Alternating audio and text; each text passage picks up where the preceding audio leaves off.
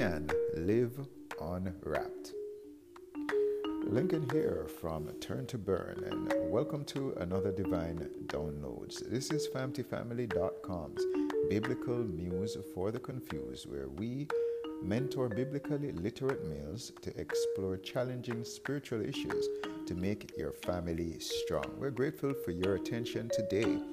We are touching on this topic of living a life that is exposed, vulnerable, but yet still living a fulfilling life. And we are exploring this from Proverbs 18:16.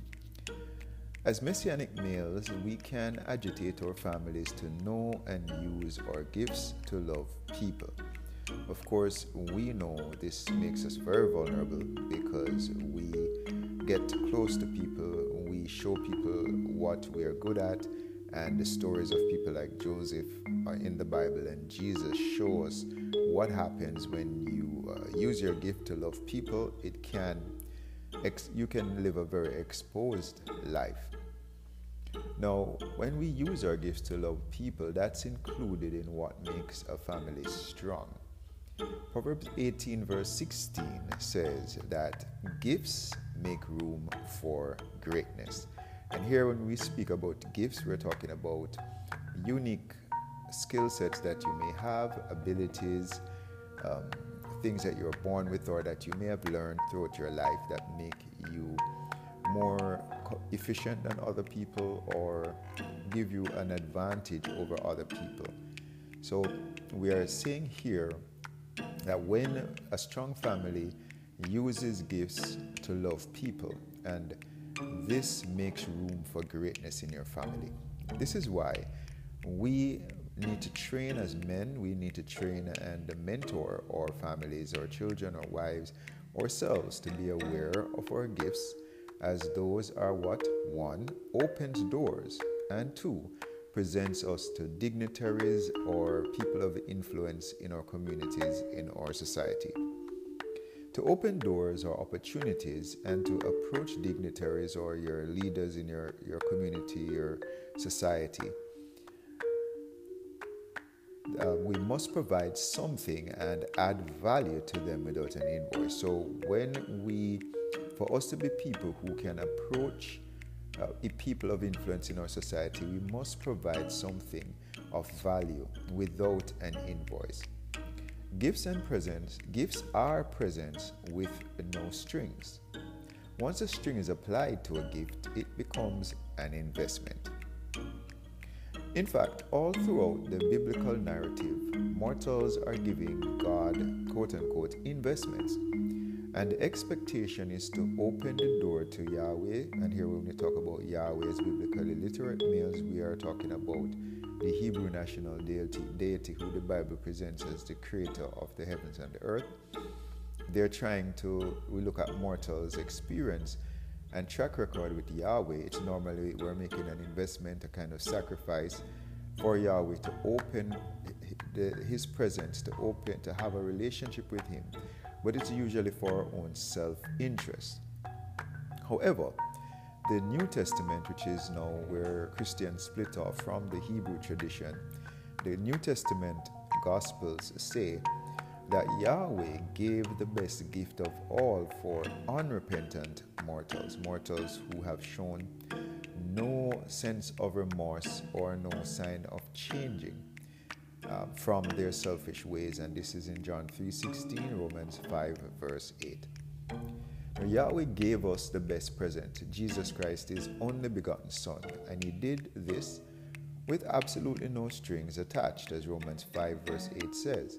There was no condition before he gave us Christ. It was while we were yet sinners that Jesus Christ died for the ungodly. Now, why is God doing this? One view is that he wants to make room for greatness in humans. That is living. Remember, we just said in Proverbs 18:16 that rooms make way for greatness and put us before important dignitaries. Make room for greatness. So by God giving us Jesus Christ, we understand this is a gift. Jesus Christ is a gift, and Jesus Christ is the gift that makes room for us and puts us before his Father, who is the dignitary. Yahweh is the dignitary that Jesus puts us before. I believe that is in John 14:6. No man comes to the Father but by me. So by Yahweh giving us Jesus of Nazareth, his son, according to the Christian element of the Bible, the New Testament, he's making room for us. He's making room for greatness in us. That's one. And the second thing he's doing is that he's opening the door for us to go before his Father. So living is where we engage each other and share our gifts without an invoice. And these gifts make room for us and elevate us. Now the issue normally is that the person in the Bible who is using his gift, we remember the case of Joseph, his own family turned against him. We remember the case of Jesus, his own family, the Jewish community turned against him. Normally when you use your gift, you have to expect to get some kind of retaliation in this world, normally from jealousy, from people who see you as a threat. So we have to, or can, train and mentor our families to understand that when you use your gift, the world is not just going to embrace you. Yes, there are going to be people who are going to seek your demise. People like Gandhi, Martin Luther King, etc. Testify to that, on top of Jesus and Joseph.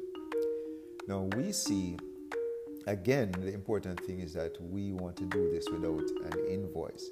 You're not using your gift for your own self-interest. You're not using your gift and then turning around to see what kind of benefit and that you can get out of this. We call this zero balance living. We're using our gift to benefit other people, and we're not expecting anyone to owe us anything. Now, a gentleman called Gary Vaynerchuk, many people call him Gary V, he is somewhat hip to this.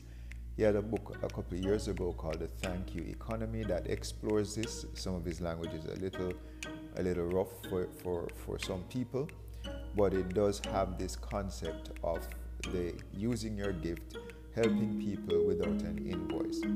Now, this is who Yahweh created humans to be, a community that makes the first move to share our best with each other, so our combined greatness can manifest his image, the image of love. And you can see Ephesians 4 verse 4 to 13. So males, we're encouraging you, when we go through Proverbs 18:16, and we look at Ephesians 4 verse 4 to 13 with our families, we can, if we want a strong family, we want to, one, encourage our children to know, and our wife and ourselves to know what our gifts are, and to use these gifts to love people. Why? Because those gifts are going to open doors, and they're going to also present your family before dignitaries. And that's according to Proverbs 18:16, and we see the example of Joseph in the Bible, in the book of Genesis, doing this. We see the example of Jesus Christ as well. We see many other examples in the Bible of people that use their gifts and it put them before dignitaries. So we want to encourage you, when you reflect on this a little bit more with yourself, with your family, to explore the concept, what kind of gift are you to the world? What kind of gift is your family to the world? How do they know the gifts that they are?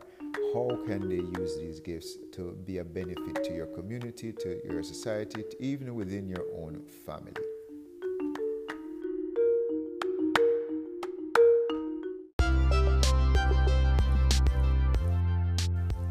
Lincoln here from Turn to Burn. Thank you for coming to the end of another manliness rally with us. If you need assistance in implementing and executing or following through on the proposals, on the suggestions, on the hints that we gave you today, we encourage you to visit us at famtfamily.com and to sign up for one of our messianic programs. We also encourage you to join our Facebook family at our Facebook handle, FamTStrong. You can also email us at connect@famtfamily.com. Lincoln encouraging you to have a great day today, crushing effeminacy while rob God and this world of you and your family. And until next time, be nuclear.